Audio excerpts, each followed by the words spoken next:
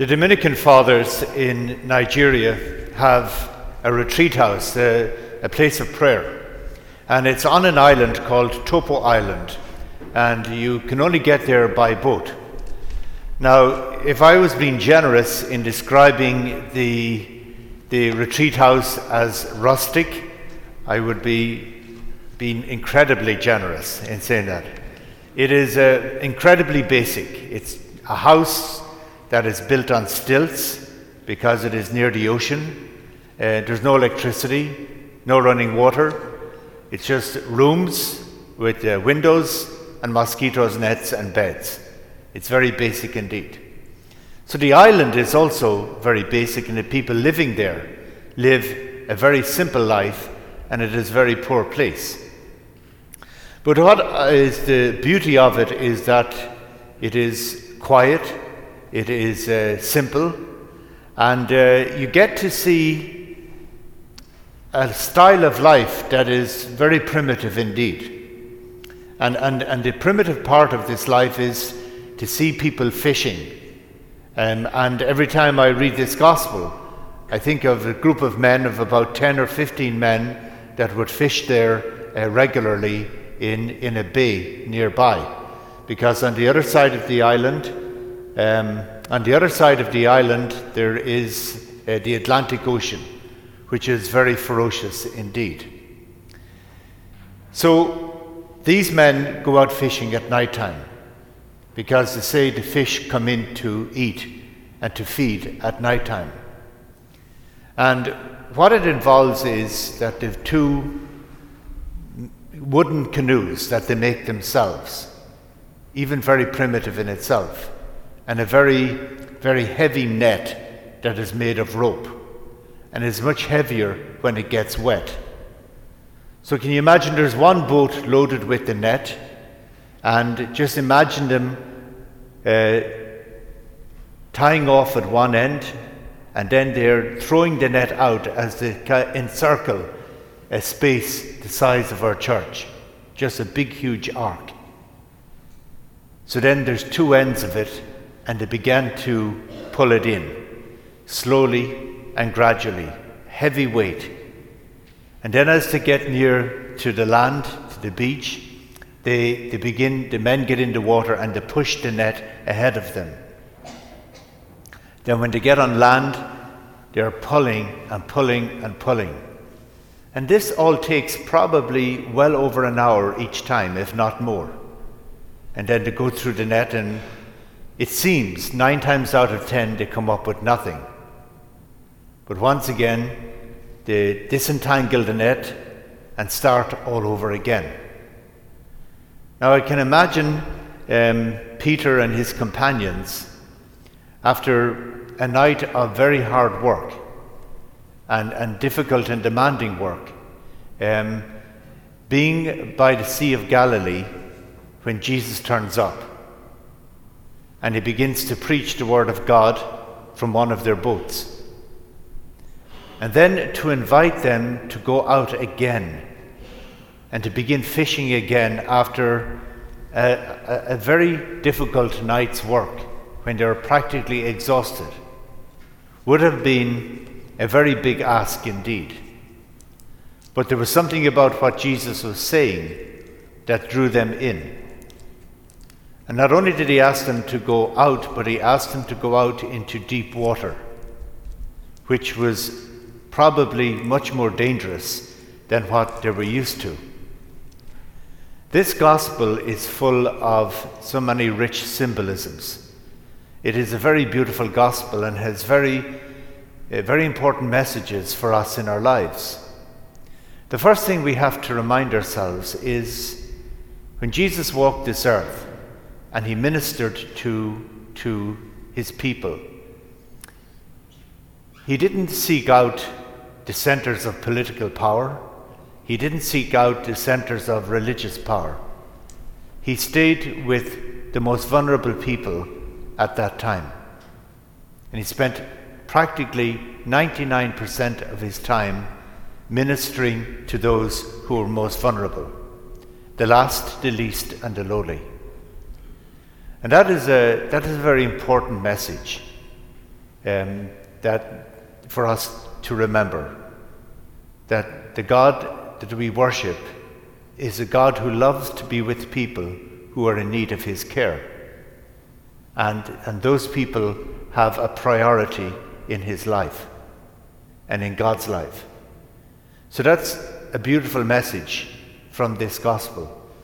Another very important message, and one that we fail to comprehend sometimes, especially if we were in difficulty, is that by inviting his disciples to follow him, two aspects to it. God has chosen to reveal himself to the world through other people.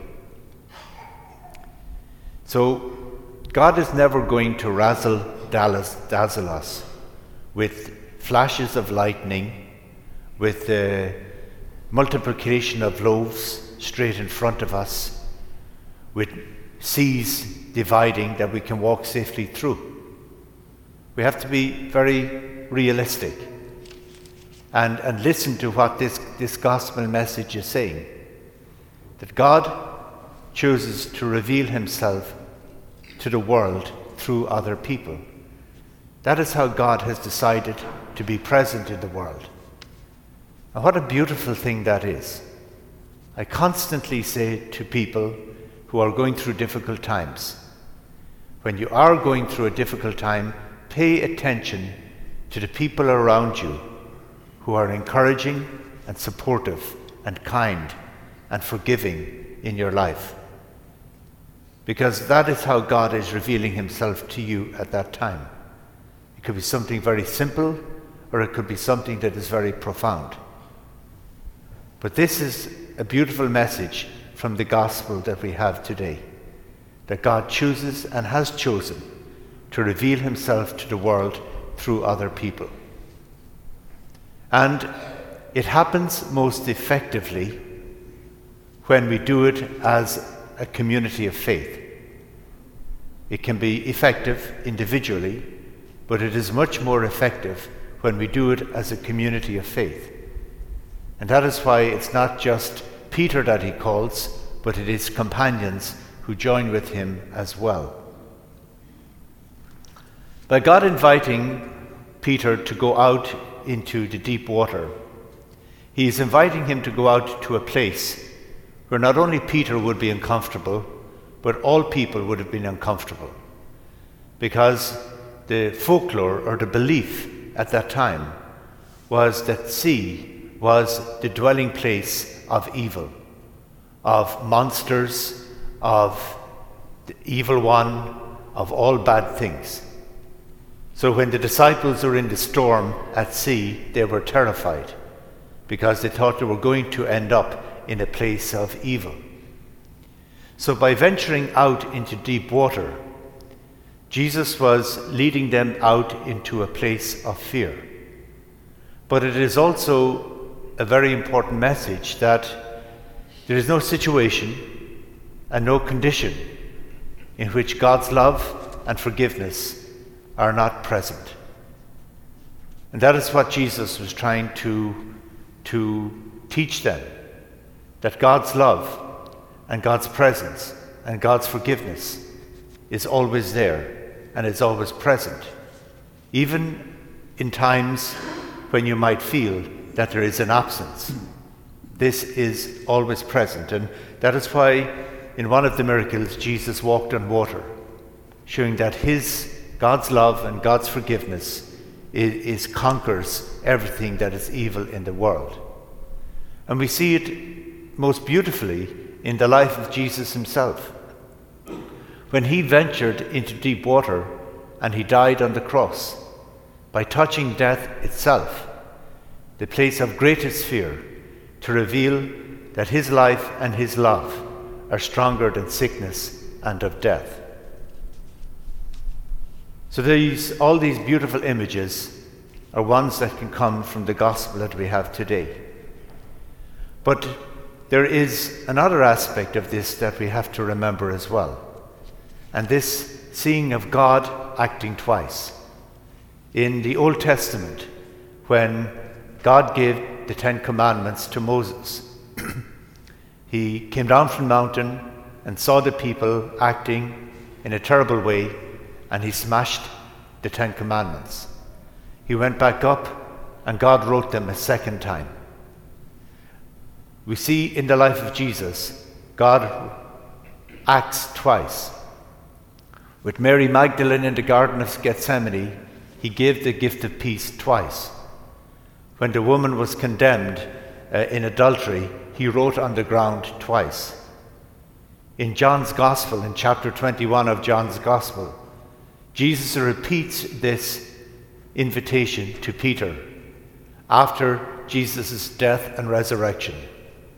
When Jesus has been abandoned and rejected by those who are close to him, he invites them then, after his resurrection, to cast out the nets once again. And once again, they brought in a catch of fish. That beautiful symbolism of bringing what is in darkness into light. Because Jesus showed once again the beauty of God's love, which is a beauty of unconditional forgiveness and a message of constant invitation to do not be afraid, but to come and follow me.